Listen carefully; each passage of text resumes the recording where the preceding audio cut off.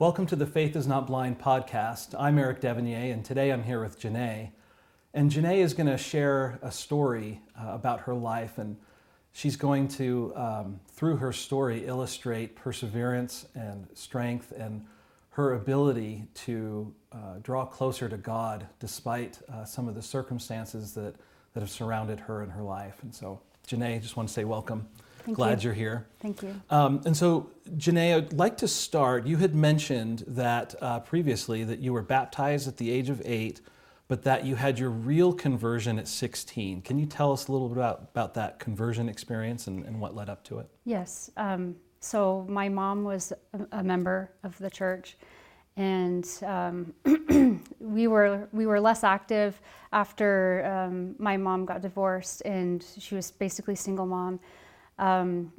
And we went through some really hard times and struggled. And because of what I was witnessing in my life, seeing my mom struggle after the divorce and some of her mental health issues, living in a homeless shelter for a while, I got really bitter towards God. Couldn't believe in a God that treated his children differently. So, to see that some of his children were blessed and taken care of and had warm and loving families, and I was put in a family where I didn't know my dad, and my mom was in a tough marriage and then a subsequent divorce and then extreme poverty. It just didn't seem fair to me. I couldn't believe. To me, either God was loving and kind and just and merciful and all of those things, or he didn't exist at all. Right. And all the evidence in my life pointed to that he didn't. That kind of God didn't exist. Right. The kind of God that I saw was not taking care of me. Yeah, that is something, and I just can't imagine what that would feel like for you in that circumstance, and just wondering, why am I being treated this way? Yeah.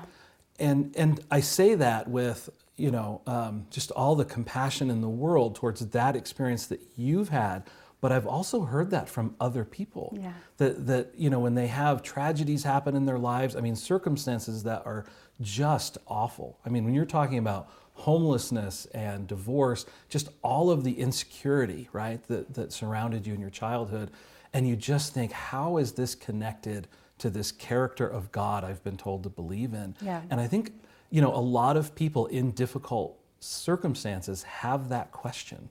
Why is it going like this for me? So how did you respond to that question?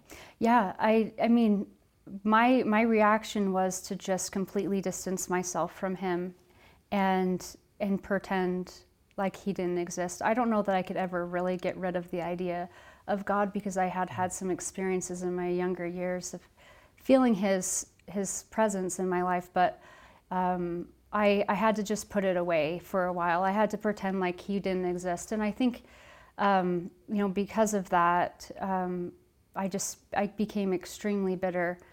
And watching my mom, she was a member. She continued. She was excommunicated, but she continued to pay tithing and do all kinds of things that didn't make sense to me. She got rebaptized, and I looked at her and I thought, this isn't working out for her. She's a member, and yet her life is a wreck. And so I'm just going to disassociate myself from everything that my mom has a part of, and that included God, because I couldn't see him or feel him in my life. Yeah. So how did you?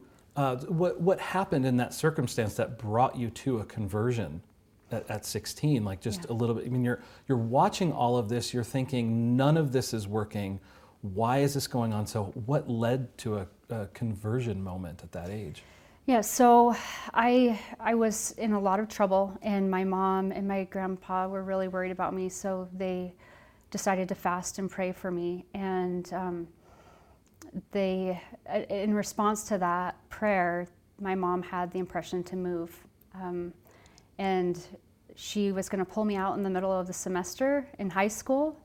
And I was, but my friends were a really bad influence, and I had gotten into a lot of trouble. And so She felt like it was urgent, and she would lose me if we didn't do that.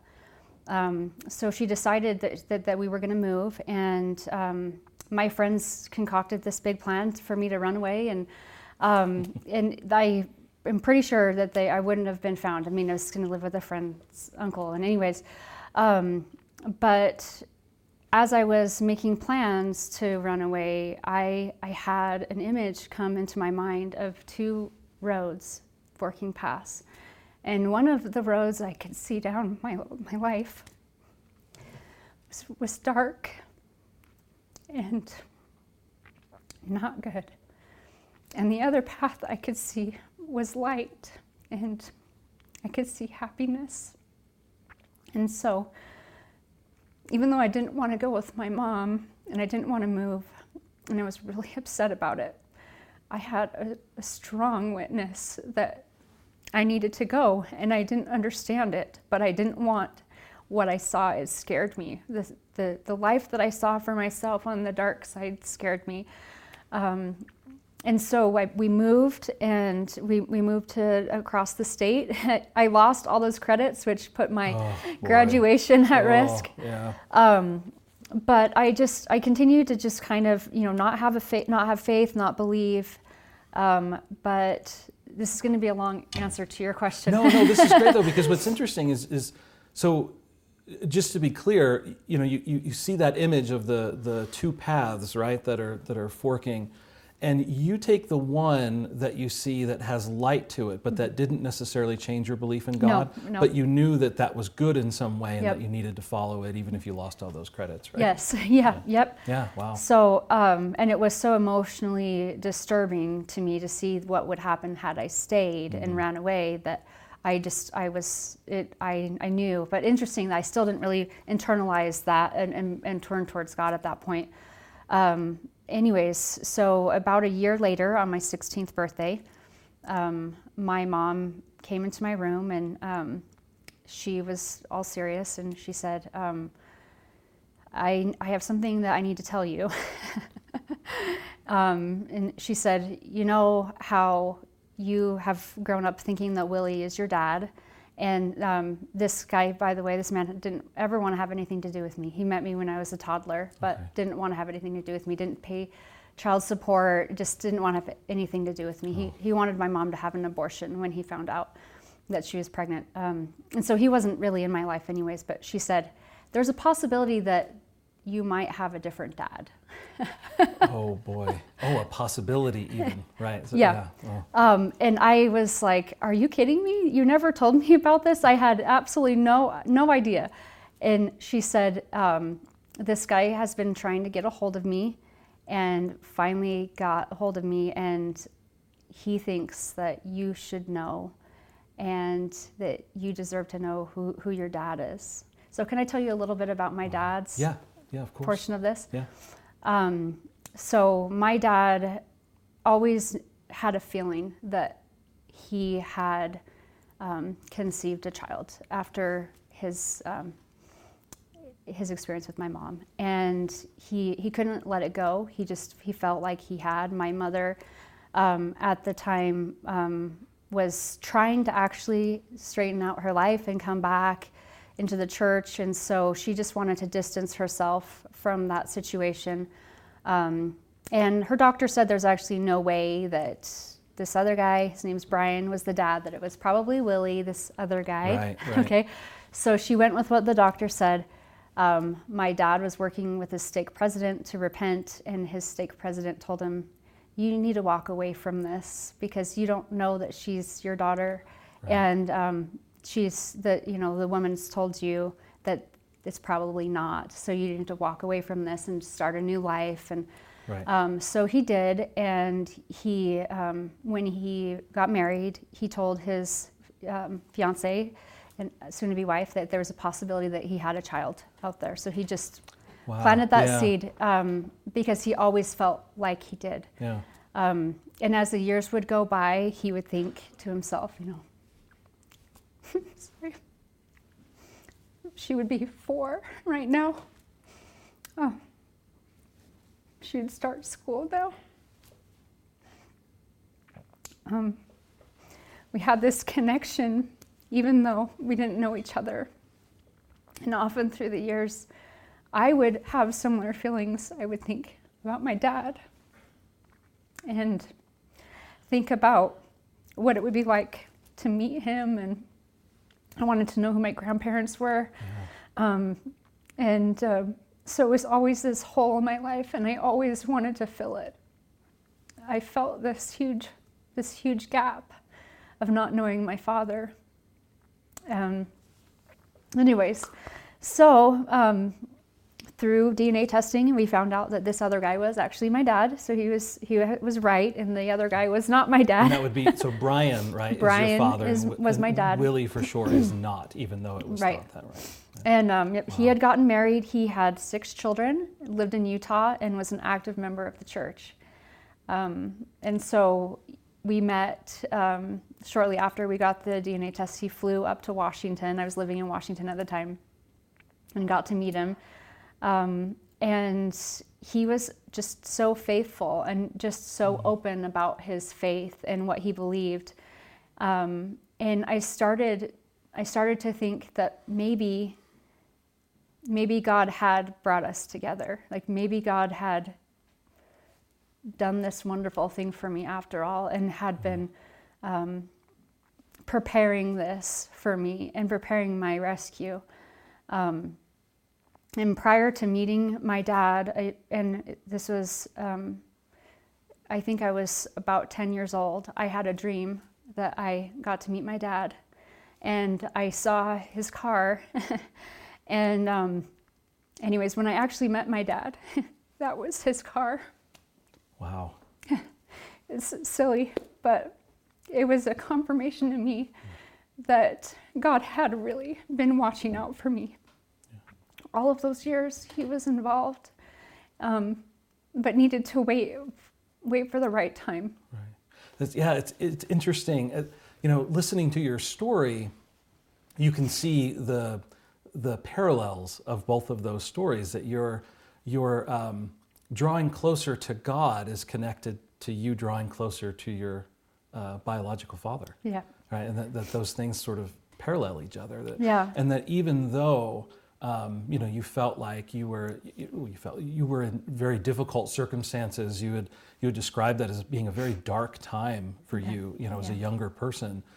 That God was still there. That even though it was hard for you to feel that at that moment, and we don't always know the answers to all those questions about why couldn't God just give you guys a house or take all this away or have your dad show up sooner. We don't know how all of those things work out, but it's the idea that there was that presence that somehow followed through your life. Mm-hmm. I was really touched by you describing your biological father thinking about, this is how old she would be, about you going to school, and in some ways, right, that parallel about your Heavenly Father thinking about that, about you as well, that this is where she is, this is what I need to do to help her draw closer to me. Yeah, and that was, for me, that was the turning point, was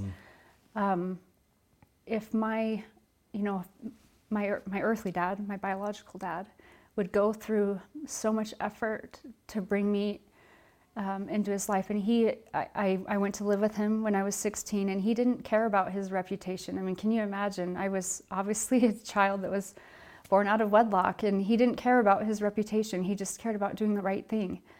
And I was so impressed by that, and so amazed that he would be willing to do so much for me, that I thought maybe that might be what God is like.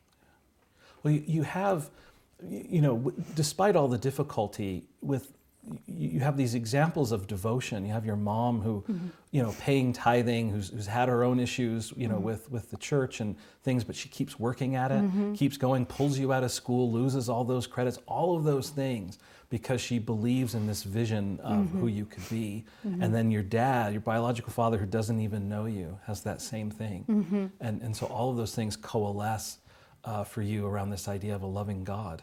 Right? That he's doing the same thing. Yes, absolutely. And I finally got to the point where I thought, I have to find out. I have to know if this is real or not, because, I gave up on him. So I remember my first prayer that I said for, it had probably been years and years since I had prayed. And in my prayer, I just said, started off similar to what a lot of people's prayers have been in the past, but just, Heavenly Father, if you're there, if you're real, then please just let me know.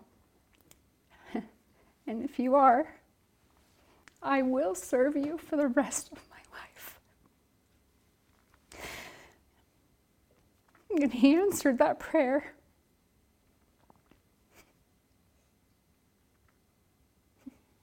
Yeah, that's what a beautiful thing, right? For you to be able to reach out and to use that faith that you have. And that, what I love about that, how clearly you understand the implication of God's presence. Mm-hmm. That if God is there, I want to have this relationship with you hereafter. Yeah. And I want to do what you want me to do because I know it will bring happiness and it will bring me to you. Yeah. And so how has that been? So you have that conversion experience at 16. Things are really difficult. And then things start to change for you. Life starts to get a little bit better, a little bit more happiness and peace that comes in. So how did it go after the age of 16?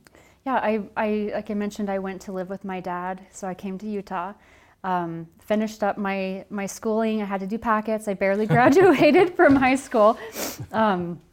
And made some really great friends that were a good influence. And I was on fire about the gospel, like just on fire. And the people, I remember just thinking some of my friends that were so lazy or lackadaisical about the gospel, I was just like, do you guys know who Jesus is? Like, this is the best thing ever. And, I just had such a testimony and it was burning in me. And it was such a Saul to Paul type of a conversion, and almost overnight, the way that I just grabbed onto it and caught on fire. And so I had all this excitement and vigor for the gospel. And then, I got married, started having kids, started having significant health problems. And things didn't seem as simple as they were before. For me, once I had gotten my answer, I was all in, and I didn't really question or do much to learn more deep in my faith, because I was like, I'm in, I'm here, and God has rescued me, and but I felt a lot of guilt anytime that I had questions or that I struggled, because I thought I didn't have the right to struggle or to even not be grateful, because God had done such an amazing miracle. I mean, to have something like that happen to you, and then to doubt or to have questions or to struggle, it just felt like, he already saved me once. I used that up. I used my one chance. The jail out of free card. I can't do that again. And so, when things started getting more complex and things started not making sense, I have an autoimmune disease, of lupus, and dealt with lots of health issues and trials that way. And then I had some doctrine problems and some problems with a church leader, and other issues. I felt like things may not have been as simple as I thought. And maybe there were some things that I didn't understand. Because it seems like, because you, in some ways, you want to stop the podcast right after 16 and just be like, oh, good, she's great, everything's fine, everything's great.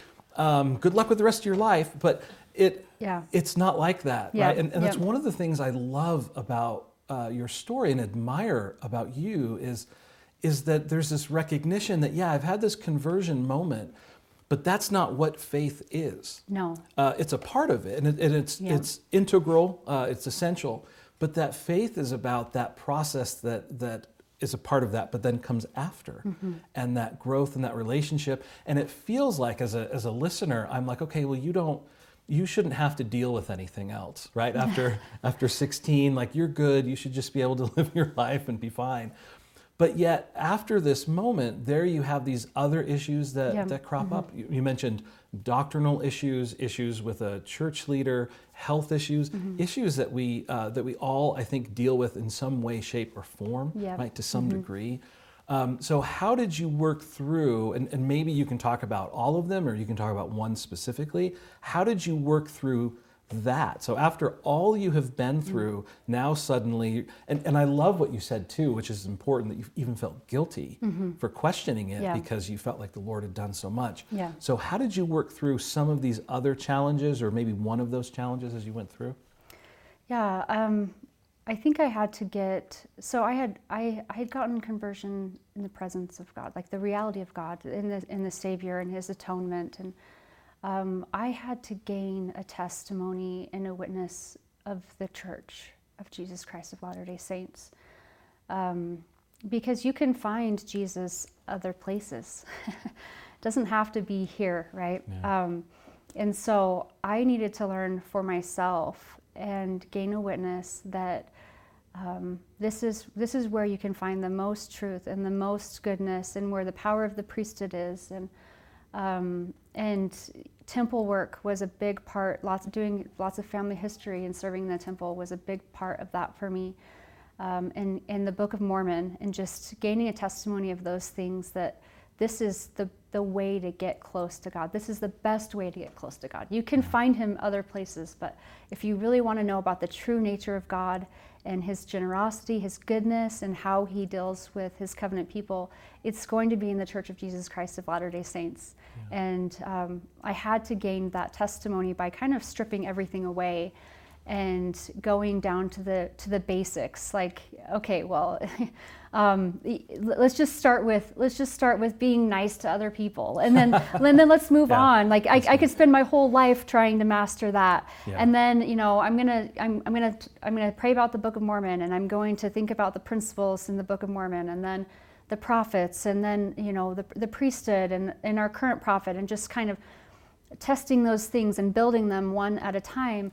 And realizing that my testimony can't just be on Jesus Christ, and truly He's the cornerstone, right? And an important part of the foundation, but I also needed to have a sure witness that the prophet Joseph Smith was a true prophet, and that the Book of Mormon is the Word of God. And I do have that witness. And I will never leave, just like I told the Lord, once I know I'm yours forever. When I found out for myself that all the things that the church teaches are true, and that the Book of Mormon really is the Word of God, and all of those important pieces of my testimony, and got those witnesses, I know, and I can't leave, because this is the place now, forever for me. And we talked about this earlier, but so much of my life journey has been about finding my earthly father, finding my heavenly Father, but finding where the truth really is, and where I can learn about my true identity. And learning about my biological father, that I'm just getting, when he sent me pictures of my grandparents and my genealogy, it was just like finding out a big piece of who I was, and learning that I'm part of Covenant Israel, and that I am a daughter of God, and I get to be part of the gathering of Israel. These are important pieces of my identity that make me who I am, and it's integrated within me now. And it sounds like, does this sound accurate, that it's those core principles and that core part of your identity that has gotten you through those other things, like the chronic illness or doctrinal issues or leadership issues, that I have to, what I hear you saying is I have to go back and think about this. And I think what's really interesting, because the way we talked about it in the podcast, we talked about your conversion experience at 16, but what we're talking about is the beginning of that conversion process. And then what we're talking about is, as we move forward, you have had, and I think you used this phrase, a stripping away of these other things and focusing on these core things, and then realizing, okay, this is what I need to do. Because I think one of the things that's sometimes difficult about churches or organized religion, especially for an introvert like me, is you have all of these people together who are trying to be like God. So it's not simply you in a monastery and God comes to you and says, okay, we have this relationship now, Right. and you stay there forever, for the rest of your life. You now, in this case, you're converted, you have seen me, you felt this presence, but now I need you to be with other people who are trying to. And I need you to work with them and be kind to them. And I really think there's a beauty to that, but it's not an easy thing. It's not.